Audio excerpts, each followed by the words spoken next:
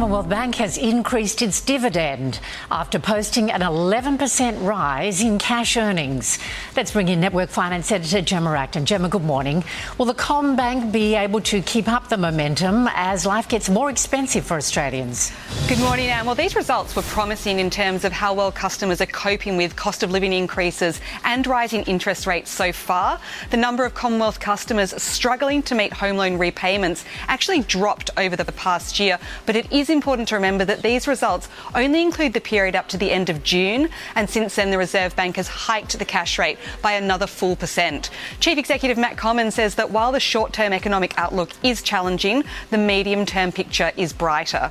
Now, Commonwealth shares are down by almost 1% this morning. That is worse than the share market overall, and also worse than its major banking peers, which are all actually trading higher. Meanwhile, the Aussie dollar has slipped overnight. It is now buying slightly more than 69.5 US cents. Anne. Gemma Acton reporting. Thanks a lot, Gem.